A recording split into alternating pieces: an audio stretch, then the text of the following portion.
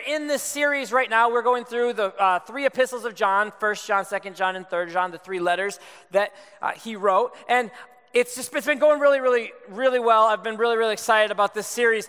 I just want to say this. Pastor Austin and I, we didn't talk this morning at all about, we talked, but not about the service, about what I was teaching on. And I just feel like, again, leaving room for the Holy Spirit, I feel like is really setting our church up in a really amazing way. The Holy Spirit is moving. And what Austin came up here and said is literally exactly what we're talking about today. And again, he didn't know that. We didn't talk for even a second. He probably, if he would have read that passage, he might not have even got that out of it. I don't know. It took me a while to get where I got on this. And so I was almost in tears. I'm like, oh my gosh, this is he's leading us. The Holy Spirit is leading us into where we're trying to go today. So I'm just so excited. So thank you.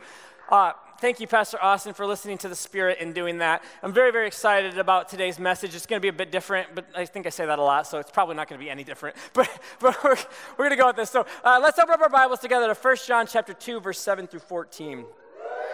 All right. This is John writing to a church somewhere, somebody. He says this. He says, "Beloved, I am writing to you no new commandment." It's not a new commandment.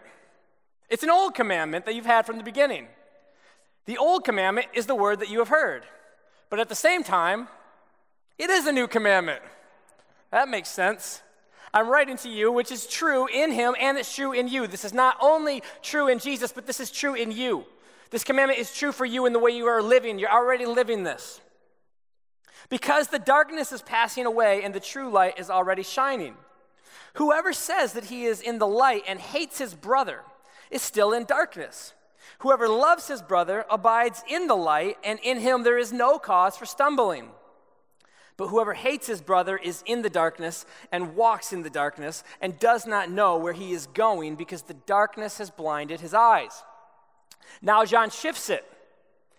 And after saying all that, he's like very much like, if you hate your brother, then you're not of God and you're in darkness. But then he just says this. He says, hey, by the way, you're not in darkness. He says this, I'm writing to you, little children, because your sins are forgiven for his name's sake. I'm writing to you, fathers, because you know who is from the beginning.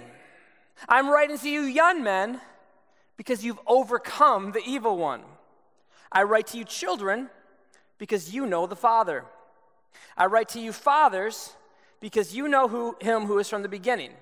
I write to you, young men, because you are strong, and the word of God abides in you, and you have overcome the evil one. Let's pray. Jesus, Father God, we just thank you so much.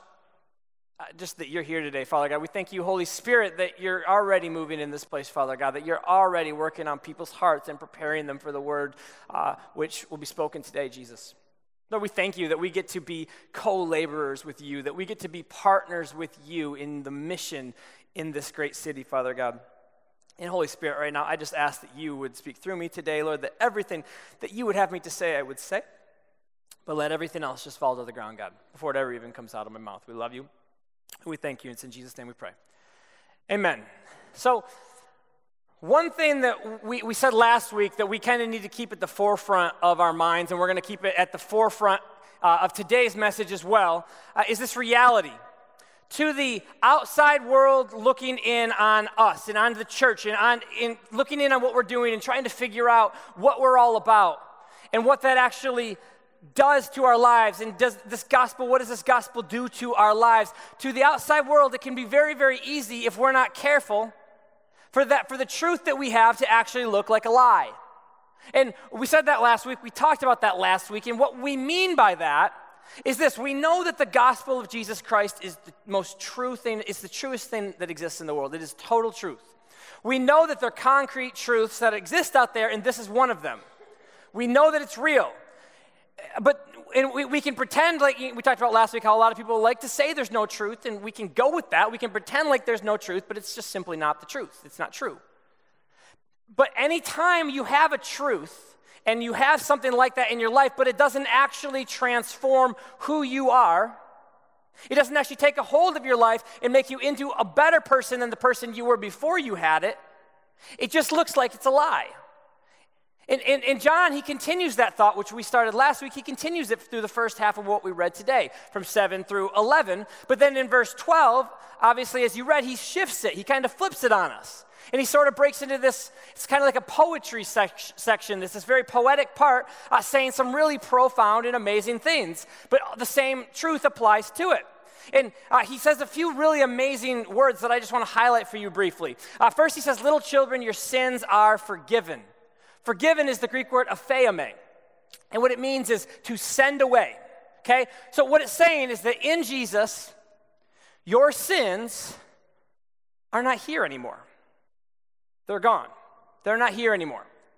Then he says this, he says, I'm writing to you young men because you're strong. Strong is the Greek word eskukros, and what it means is of one who has the strength of soul to sustain the attacks of Satan. So what John says is he says that the evil that is in this world, the evil that is attacking you even in these moments and in your lives and in your homes, it's not more powerful than what is inside of you right now. It's not more powerful than you are. And then, of course, last week we learned that Jesus is our advocate, our parakletos, which has two meanings. One means you're called to one side, and then the courtroom meaning of it is it's one who pleads another's cause before a judge. So all of these words are words that just have amazing, huge, profound implications. They're not the kind of things that we should just take lightly, right? They're very powerful words. They're realities that really should change everything about the way that we live our lives, and the way that we treat one another, and the way that we view one another, and the way that we view ourselves. Still, we can learn powerful words, and that's a lot of fun, and that's really cool. But what good is it to know something that you never actually experience? What good is it to study the Greek, to study the Hebrew, to get into the depths of how powerful this is and not letting that power actually take shape of your life? We can fight about theology or argue about theology or talk about theology till we're blue in the face. But if it never actually grabs a hold of us and transforms us into the people we're supposed to be, truth looks like a lie. It looks like fancy words that don't actually mean anything. That's why I believe that John puts so much of an emphasis on this. He's saying this gospel is so powerful, it should be changing who you are. It should be changing the tone in your home. It should be changing the way you interact with people on the streets. It should be changing the way that you are when you're in the marketplace and you're at work and you're loving the community. In the verses that we read last week, one thing that John talked about was he was talking about keeping the commands of Jesus.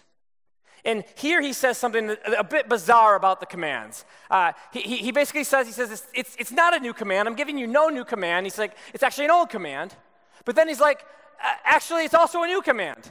And I read that and I'm just like, that's really, really clear. Like, you're very clear about this, John. No new command, an old command, it's a new command, right? This is what I think that John is saying. In John's gospel, in John 13, 34 and 35, Jesus says these words. Jesus says, a new command, this is that same words, I'm giving you a new command I give to you, that you love one another, just as I have loved you. So I am the example of love. We get this throughout John. Jesus is your example. Jesus says it himself. I'm your example of love. Just as I have loved you, you are also to love one another. And by this, all people will know that you are my disciples, if you have love one for another. Okay? In Matthew 22, a lawyer tries to test Jesus, and so he comes up to Jesus and he says, Jesus, what's the most important commandment? What commandment matters the most? And what Jesus does in that moment is he actually summarizes or he condenses all 613 laws into just two simple things. He says, oh, that's easy. Love God and love your neighbor as yourself. But the reason that's no new commandment, even though he gives us the greatest commandment, he kind of frames it in a new way, right? He says something that feels new to people, but it's actually not a new commandment. It's actually, even when he gives it, he's quoting the Shema. The Shema is Deuteronomy 6:5 is where it starts, and it's a very famous Jewish passage that Jewish people wake up every morning, practicing ones, and they say this every single morning. Hear, O Israel, the Lord our God, the Lord is one. You shall love the Lord your God with all your heart, your soul, your mind, and your strength. It's exactly what Jesus says to the lawyer. So it's kind of like this, and I'm hoping this doesn't confuse you because I know it's a little confusing. But there are things in life that we just know, right? We know them to be true. We know they've always been there, right? We've always known them. But we don't always fully embrace it. We don't always fully accept it in our lives. Like, for instance, we read that Jesus is our advocate, right? We know that Jesus is the one pleading our case for us, and that when we sin, we shouldn't sin, but when we do, because sometimes we're going to, we have an advocate. We have somebody who's going to stand by our side, who's going to plead our case. But even so, it's still very, very difficult when we do sin to not kind of beat ourselves up and live in that and kind of slump into these depressed moments of like, oh, woe is me, I'm a loser, I'm this, I'm that, I should not have, and there needs to be repentance. I absolutely think that. But what happens is we spend all this time depressed about things that we've done wrong when Jesus says, I took care of that. So what's happening? What's happening is we're not living in the grace that was given to us. We're subtly trying to punish ourselves, and we're subtly trying to give ourselves what we think that we deserve, and we do deserve it. But Jesus already paid for it. But the reality is that the gospel has always been true. We just aren't always letting it unfold and take life and take shape in our lives. If that makes sense. Well, it's the same thing with the commandments. The commandments have always been there. From the beginning, we had laws. We have tons and tons and tons of laws. But underneath those laws was always this concept of a God who loves Israel so much that he's going to keep pursuing them even when they break the laws. He's going to keep proposing to them, keep going after them, trying to redeem them. But at the same time, he's also a God who knows what's best for their communities, what's best for their health, what's best for their interactions, and how to have good marriages and how to have good relationships. So he gives us these laws for our benefit, and with the hope that people will follow them and actually live healthy, good, wholesome lives. But what happens is we overcomplicate things, just like a lot of times they kind of overcomplicate the law. It's like, well, you keep the law, you're close to God. If you don't keep the law, then you're far from God. That's the way that it's viewed, which is why it's so important that we have Jesus who comes in and says, hey, you know what? First of all, I'm going to die because you're not going to be able to keep the law, and I'll die in your place. But then when he's asked which of these 613 laws are the most important, he summarizes them all in this one phrase: love God and love your neighbor. In other words, keep your heart set on love. And that may feel new, but it's been there all along. Sometimes you need to hear things packaged in a different way. Probably a lot of you have had this frustration. I've had it many times where you're in, like, you work for a company or you work for somebody, and you're always giving this idea, and like you know the answer to the problem, so you keep trying to solve it, and you keep telling them, this is what we need to do, and they just sort of, it feels like they're ignoring you because they're so used to you, right? But then they bring in a specialist who comes in and he says the exact same thing that you've been saying, and then it's like, oh my gosh, this is divine revelation from heaven, right? That frustrates us, but sometimes we just need to hear things packaged a little bit differently. And that is what I think is going on there. And now, there's no doubt at all, guys, John is all about love. He starts this passage in verse 7 by saying this. He says, beloved, I'm writing you, people who I absolutely cherish, people whom I love with all of my heart, I'm writing you. One commentary records this moment in church history with the Apostle John. And what happens is he's very old, and he's frail, and he's living in Ephesus, and they want him to come speak, and I think this happened a few times. So what they do is they bring him out to speak, and he has to have people literally carry him in because he's so old by this time. And so they carry him in, they put him on the stage, or they put him wherever it is in front of everybody, and then he preaches a sermon, and this is his entire sermon. He just says these words. He says, little children, love one another. And then apparently this happens several times. Every time they invite him to be the guest speaker, they wheel him in or they bring him in, and he just says the same thing every time. Little children, love one another. And eventually somebody gets kind of irritated by coming out every time. They leave their house, they come, they're expecting to hear a new, fresh word, and it's the same word every single time. And so they say, John, why do you keep saying that to us? Why do you keep saying that? In other words, John, don't you have any other messages? And this is the way that he responds. He says, well, I say that because that's the Lord's commandment. And if you do that, it will be sufficient.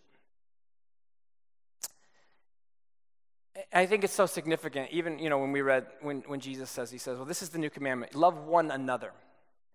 See, we all understand, and Jesus understood, and John understood, that we need to be out loving our community. We can't just, this is not, church is so much bigger than just this. We have to be out loving them. But John and Jesus, they're both, the way that they both frame these, a lot of these talks about love, actually says, well, they're going to see, and the best way to love the community is to first love each other and show them how strong that love can actually be when you work together in your body of people loving each other. By the way that we take care of each other, and the way that we pick up each other's burdens, by the way that we are, like we talked about last week, called to each other's sides. So look at what John says in verse 9 and 10. And I know this is going to be a little bit of this today, but look at verse 9 and 10. John says, whoever says that he is in the light, but he hates his brother, he hates the people he's in community with, he's still in darkness. Whoever loves his brother abides in the light, and in him there is no cause for stumbling. I was thinking about this, and I was praying about this, and trying to put my finger on the best way to kind of walk us through this. But you all know this. You cannot say that you love God and then hate another person. You can't be in community with people while at the same time holding things against them. But I really believe wholeheartedly that this is probably the biggest stumbling block in the church in general that exists today. I've seen it my whole life. We convince ourselves that we live in the light and that we're following Jesus, but we all harbor something against somebody else. Unforgiveness, guys, it is the most deceiving, destructive thing that we could possibly ever carry. And it starts subtly, like it starts with the person maybe even doing something that they don't even realize they've done to you, but and you might not even realize that it's bothering you, but before long it starts to eat away at you, and it starts to frustrate you, and before long it starts to destroy communities. And it's the opposite of what Jesus is saying about how this is how the community will see, how the world will see it is how you love your community. And I'm going to kind of show you how that is, how that works in a second. But there's no reason for you to hate your brother. There are plenty of excuses to hate your brother. There are plenty of things that you can say to justify hating your brother, because the reality is people, a lot of times, they do really bad things to each other. And I know a lot of people who try, who have had things happen to them, and they try to forgive, and they're like, I just can't let this go. But forgiveness is always more about us than it is about the person that we're forgiving. Even here, what does John say? John says that it is you who stays in darkness if you have hatred for another person. And John says that even though it's you who's in darkness, it's a really big deal for more than just you, because it will affect everybody around you. It's always about the entire community. It's always about the whole church. It's always about the whole family. I want you to see it. This last line says this. It says, in him, in a person who has love and who doesn't hate his brother, there is no cause for stumbling. Now, this is fascinating, because what it says is that it is hate for another that causes other people to stumble. It says clearly, if you love other people and you love them for real, then there's not going to be any stumbling. This word stumbling is the word scandalon. And this is what it means. It means the stick in a trap. Now, I want you to think about the way that we do this to other people, and just like Pastor Austin said, the way that we set ourselves up for disasters in our own lives, even by the traps we set for ourselves when we can't forgive ourselves, and when we can't forgive others, or we can't forgive ourselves, and what this does. And I know you might be like, hey, I've heard you talk about this stuff before. Hopefully it's going to be a little different today. But one thing I know for sure is I'm going to take as much time as needed every week if we have to talk about how important it is to forgive one another. Remember, forgiveness is the word apheime, and it means to send away. What that means is that whatever someone did to you is not here anymore. That there's no space for whatever it is. There's no space for it in your life. There's no space for it in your home. There's no space for it in our church. It's wrong what they did. I'm not downplaying what they did. It's wrong, but it's over. And it needs to be sent away so that we can continue being the loving Jesus community that we are called to be. And again, it may sound repetitive, it may sound redundant, But if you don't forgive other people, this is what happens. What happens is it's subtle. Usually, again, it's subtle and it starts small and it's done by people and they're not even realizing that they're doing them. But what it leads to in you is often something that Hebrews calls a root of bitterness. And it can be extremely contagious, which is why I think that he frames this in such a communal setting. See, if somebody hurts you, and you don't forgive that person, and you continue to come back to it, what's going to happen is that offense is going to become a normal part of your life. And if it becomes a normal part of your life, before long, it's going to become a normal part of your conversations. And so then what happens is you're going to say something about another person, to another person, and you may not even realize what you're saying or how you're framing that person in a moment. But what you're actually doing is you're setting a trap for that person, the person you're talking to about another. It's the stick in the trap that will lead that person to sin.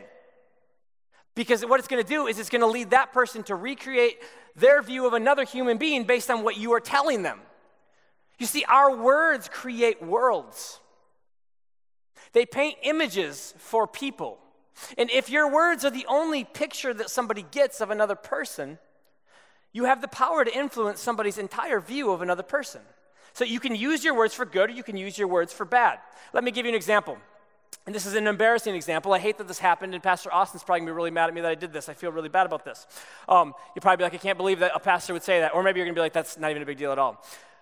There's a lot of times when I say stuff, and then I immediately want to stick my foot in my mouth. I'm like, why did I say that? I did not mean that at all.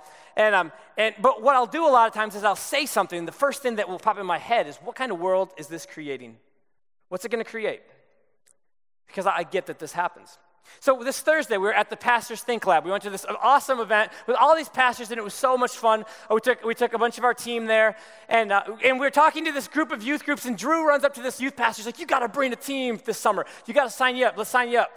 And then another girl from a different church, not that church, comes up to me and says, we've been begging our youth pastor to go to 4 days, and he keeps saying no. And this is what I said. I was trying to laugh. I was kind of just being goofy. I was like, what a bum. That's what I said about this guy. And then, but the second I said it, I stopped. And I said, I'm so sorry. I'm serious. You might think, why is it a big deal? But I'll show you why it is. I said, I'm so sorry. I did not mean that at all. I do not actually believe that at all about him. I want him to, I would love for you guys to come. I want you guys to come. I didn't mean to say that. And most people do understand the difference between a joke and somebody who's actually saying something out of bitter or out of angerness. And I'm not angry and I'm not bitter about them not coming. I don't actually, I don't actually feel that way about them at all, right? But there are roots to comments like that, and roots rear their ugly head.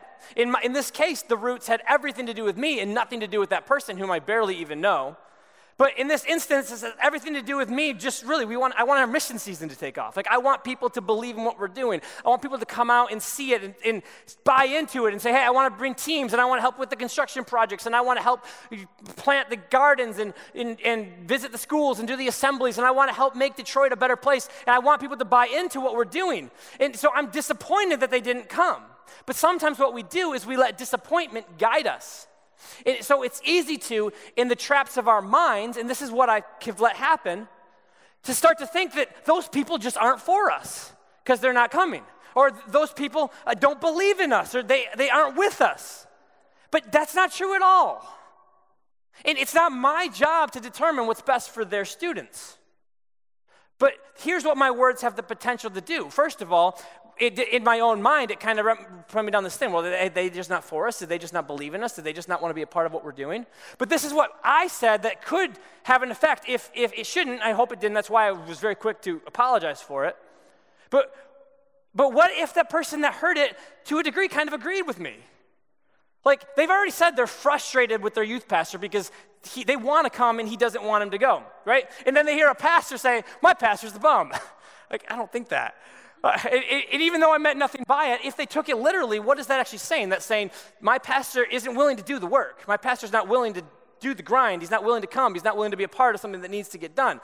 And what that has the potential to do is to very subtly, very slowly start tearing down in that person's trust for the person that God entrusted them with. And if she could lose her trust in the leader that God entrusted over her to do. See, words, they do matter. They pave paths. They create worlds. Jesus says that out of the abundance of the heart, the mouth speaks. So the mouth is a reflection of something going on inside of you. And you have to be able to control it. Proverbs 29:11 says that only a fool speaks whatever comes to his mind, whereas a wise man quietly holds back. I love the ESV and the way that the ESV puts it. It says, a fool gives full vent to his spirit. I think that's something we all need to remember. The things that we say, the way that we react to people, the way that we vent, it all creates worlds. And what John says is it sets traps. You're setting traps for people. When you do that, it sets people up to sin. Your words can cause people to hold grudges. It can cause people to pick up your offense. And just a sidebar, if you're ever on the receiving end of a conversation like that, don't ever pick up somebody else's offense. Don't ever do that. Walk them through it, but don't feed it, and definitely don't eat of it. Don't take it in and don't buy into whatever it is. I know we need to sometimes counsel people and walk through things with people, but we can't just feed it, and we can't just let our lives kind of get consumed by it. And see, this is why I think it's so important that you don't hate your neighbor and that you don't hate your brother. And this is why it's so important that we forgive every single time. Because whatever doesn't get sent away, it's eventually going to come out. And if it comes out to somebody else, then what happens? You tell somebody, oh, so-and-so did this, so-and-so slept with somebody, so-and-so used me, so-and-so did this and it screwed us up. Be careful of this person. Be careful of them, right? Then the moment that they finally meet so-and-so, what's the first thing they're going to think of them, right? The first thing they're going to think of them when they meet them, they say, well, this person's a thief, or this person's a cheater, this person lies about people, this person's fake, this person's going to let you down.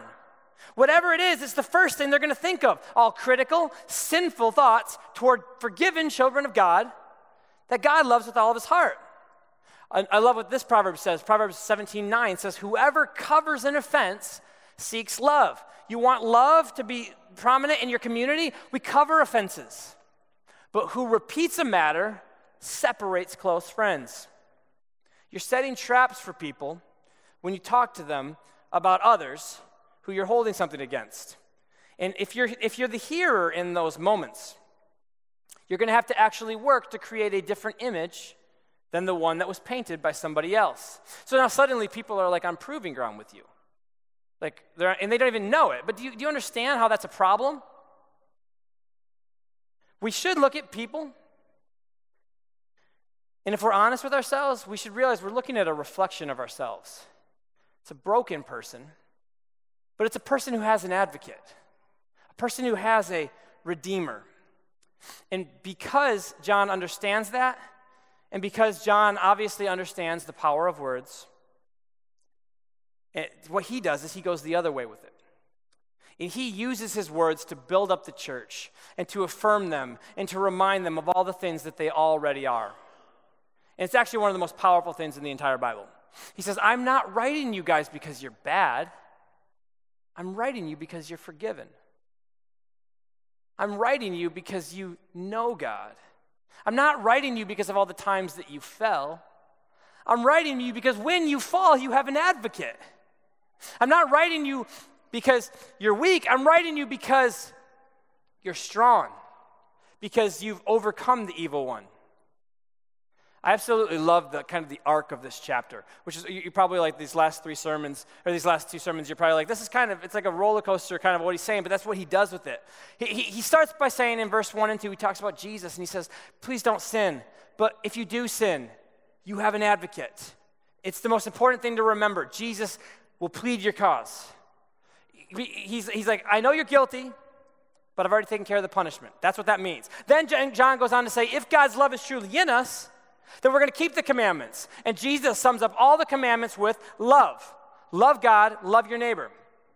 Then John continues on that path, saying why we must not love, or why we must not hate our brother, and how it's impossible to love God and hate your brother. You can say it, but it's impossible to actually do it. He says it actually blinds you. It means you're walking in darkness. That's why you can say you love, like some people say, I love God, but they actually are in darkness. When you're blinded, you don't know, you can't see what is wrong. It's a darkness that there's no path out of besides forgiveness. But then John shifts it. And sort of in this poetic piece, he declares who we are. And this is where we need to park today. And this is where we need to rest today. And this is where we need to just glean from today. He declares who you are in Christ. And in a moment, we're going to close the sermon by reading that end part again. But before we read it, I want you to know why I think this last section is so incredibly important. And why I believe that it should change you. And why if you let it, it will. See, I know that there are people in this place who've been having a very hard time forgiving others. I know that I personally have had a hard time forgiving others. And honestly, guys, the only way that you're ever going to be able to do it, the only way you're going to ever be able to truly move on, the only way you're going to ever be able to send away that offense that you're holding on to against someone is if you take it to the cross. If you look to God who hung on that tree so that you could be forgiven. Jesus tells a parable. We're all familiar with this parable of a man who was forgiven a great debt, an absolutely enormous debt. And then he immediately goes and he finds somebody who owed him just a little bit of money, and he has him thrown in prison for not being able to pay. And the idea of that seems totally absurd until you actually find yourself struggling to forgive another person. Because it's hard. It's very, very hard. And the point of that parable is that no matter how awful it may be, what somebody may have done to you, we don't want to diminish it. The depth of pain that they may have caused you, the things that they may have stolen from you, or taken from your family. As big as it is a small debt in comparison to what we did to Jesus. But what did he do with our sins? He sent them away. He forgave them. He died for them. Nothing else will ever help you forgive another person, especially if the pain is that real, besides that. I also know that there are people in here who have been having a very hard time forgiving themselves, accepting forgiveness themselves, understanding who they are and how loved they are and how much they're worth to Jesus. Actually accepting the cross and accepting what Christ did for you. The truth is, guys, the fact that you are forgiven is literally the truest thing about you. It's the truest thing about you in your entire life. The fact that Jesus loves you and paid for your sins so that you don't have to live in them anymore, that is the truest thing about you. We talked about truth last week. And about how there is truth. And I'm telling you, more than anything else in the entire world, the truth is this, that you have sinned, that you have fallen short of the glory of God, but that you have an advocate who will stand in your place. Someone who knows your guilt, yet already took care of it. That's the truth. It's absolute truth, and it absolutely applies to each and every one of you in this place today. But sometimes, even though things are true, they don't always feel real. They don't always feel like stuff that we can actually tangibly grasp in our lives. It's hard to realize how much God loves us. It's hard to remember that we're a part of a community of people who loves us. I read this article yesterday. It just popped up on I get the little news things. I don't even know why. I don't even know how to stop it from coming in. I get these little news pop-ups on my phone, and I read this article. It's about a man and his brother, and they lived far from their father. And they knew their dad didn't have much time to live, and what they wanted more than anything from this man was a final blessing. Like, I just want a final blessing from my dad. Now, don't get me wrong, this father had spent his entire life blessing them, affirming them. He wasn't like one of those deadbeat dads and like, man, Dad, if you would just tell me one time that you love me, then that's all I need because I've never heard it my whole life. No, they heard it their whole lives. They knew it their whole lives. He lived it out for them their whole lives. So it didn't seem like too much for them to ask of him to give him a final blessing. And they're far away, so they get on a 3-way phone call with their dad. And they know this might be the last time we ever talk to him, and they ask him for a blessing. But instead, he just keeps insisting that he's going to live until he's 100 years old. They're just like, Dad, please bless us. He's like, guys, I'm going to live till 100. You're good. You guys are going to be good. So he didn't give them what they were looking for. They ended the call. But at the end of the call, he did say these last words. These are the last 4 words they said on the call, and they were the last 4 words that they would ever hear him say. He ended the call by saying this to his sons. He says, "You are my beautiful soldiers." Hardly the blessing that they had requested. But it was encouraging nonetheless. It wasn't that bad. And then the dad passed away.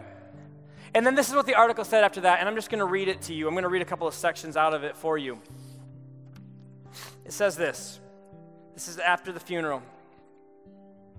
"What we didn't realize was that Dad wasn't finished. He had one more affirmation left. 2 days after Dad died, my aunt gave us a notebook that belonged to him. And what we found inside it took our breath away. Dad had written 7 pages of individual blessings for my brother and me, our wives, and his 7 grandchildren. Affirmation after affirmation filled the pages until at the end he pronounced this final blessing over all of us. Above all, I praise and thank a loving God who hasn't and never will forget about me or you. You will never lose your significance to the Lord."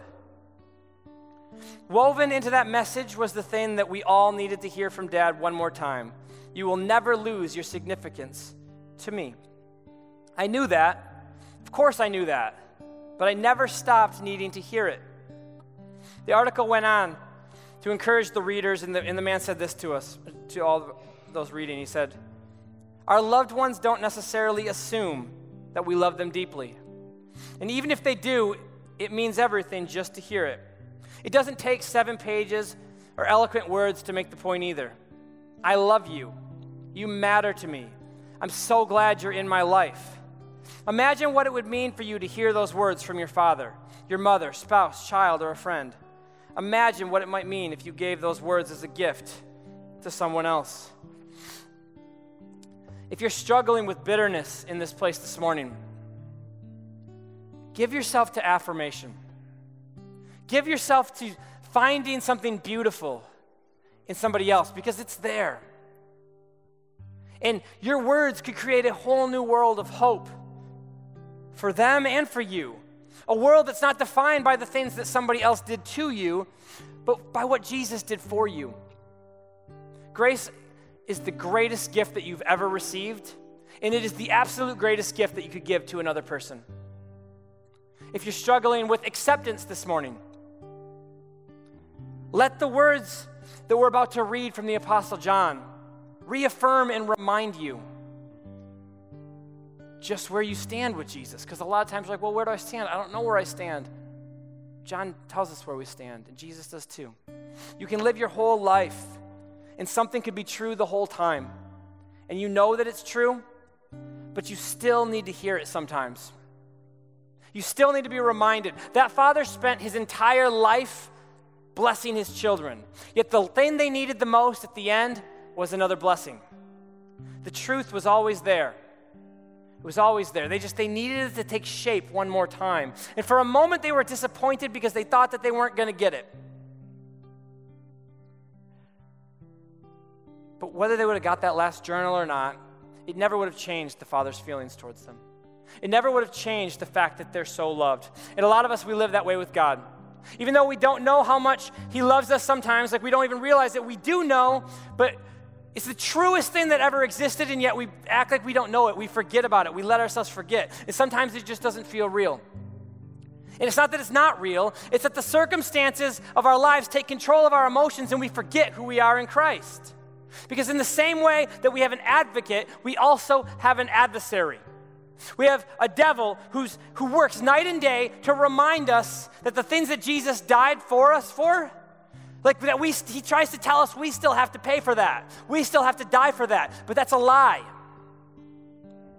And there's an enormous journal written to remind you every single day just how much you are worth to Jesus. And in it, do you remember what John said at the very beginning? The passage we're going to read in just a minute. He says, you're strong. Literally, you are one who has the strength of soul to sustain those attacks of Satan. He's saying, you can do it. I know life is hard, but you can do it. I know the devil's coming at you with a lot of stuff and it's messing with your mind. You can do it. You're bigger than it. You're better than it, and you can do it. And your community can help. And I know life just hits hard sometimes. And days, they don't always go the way that we want them to go. And a lot of times at the end, we find ourselves at the end of this day just feeling like, man, this could have gone better. Or I could have done better. And if there's one thing that we can learn from the way that John ends this section in this kind of poetic affirmation, it's that we all need those reminders sometimes. We all need reminders sometimes of just who it is that we are. Because we're not lost people. We're redeemed people. We're not orphans. We're sons and daughters of the living God. And it was on our worst day that Jesus Christ died for us, on a cross, so that he could send away our sins and never bring them back up again. Jesus sent them away. So why are we still grasping onto them? Let's read this last passage together. This is 1 John 2, 12 through 14. I am writing to you, little children, because your sins are forgiven for his name's sake. Your sins are sent away for his name's sake. I am writing to you, fathers, because you know him who is from the beginning. I'm writing to you, young men, because you've overcome the evil one. I write to you, children, because you know the Father. I write to you, fathers, because you know him who is from the beginning. I write to you, young men, because you are strong. You have the strength to overcome Satan. And the word of God abides in you, and you have overcome the evil one. That, my friends, is the world that Jesus died to create for you. You can do it. You're strong enough. You have what it takes.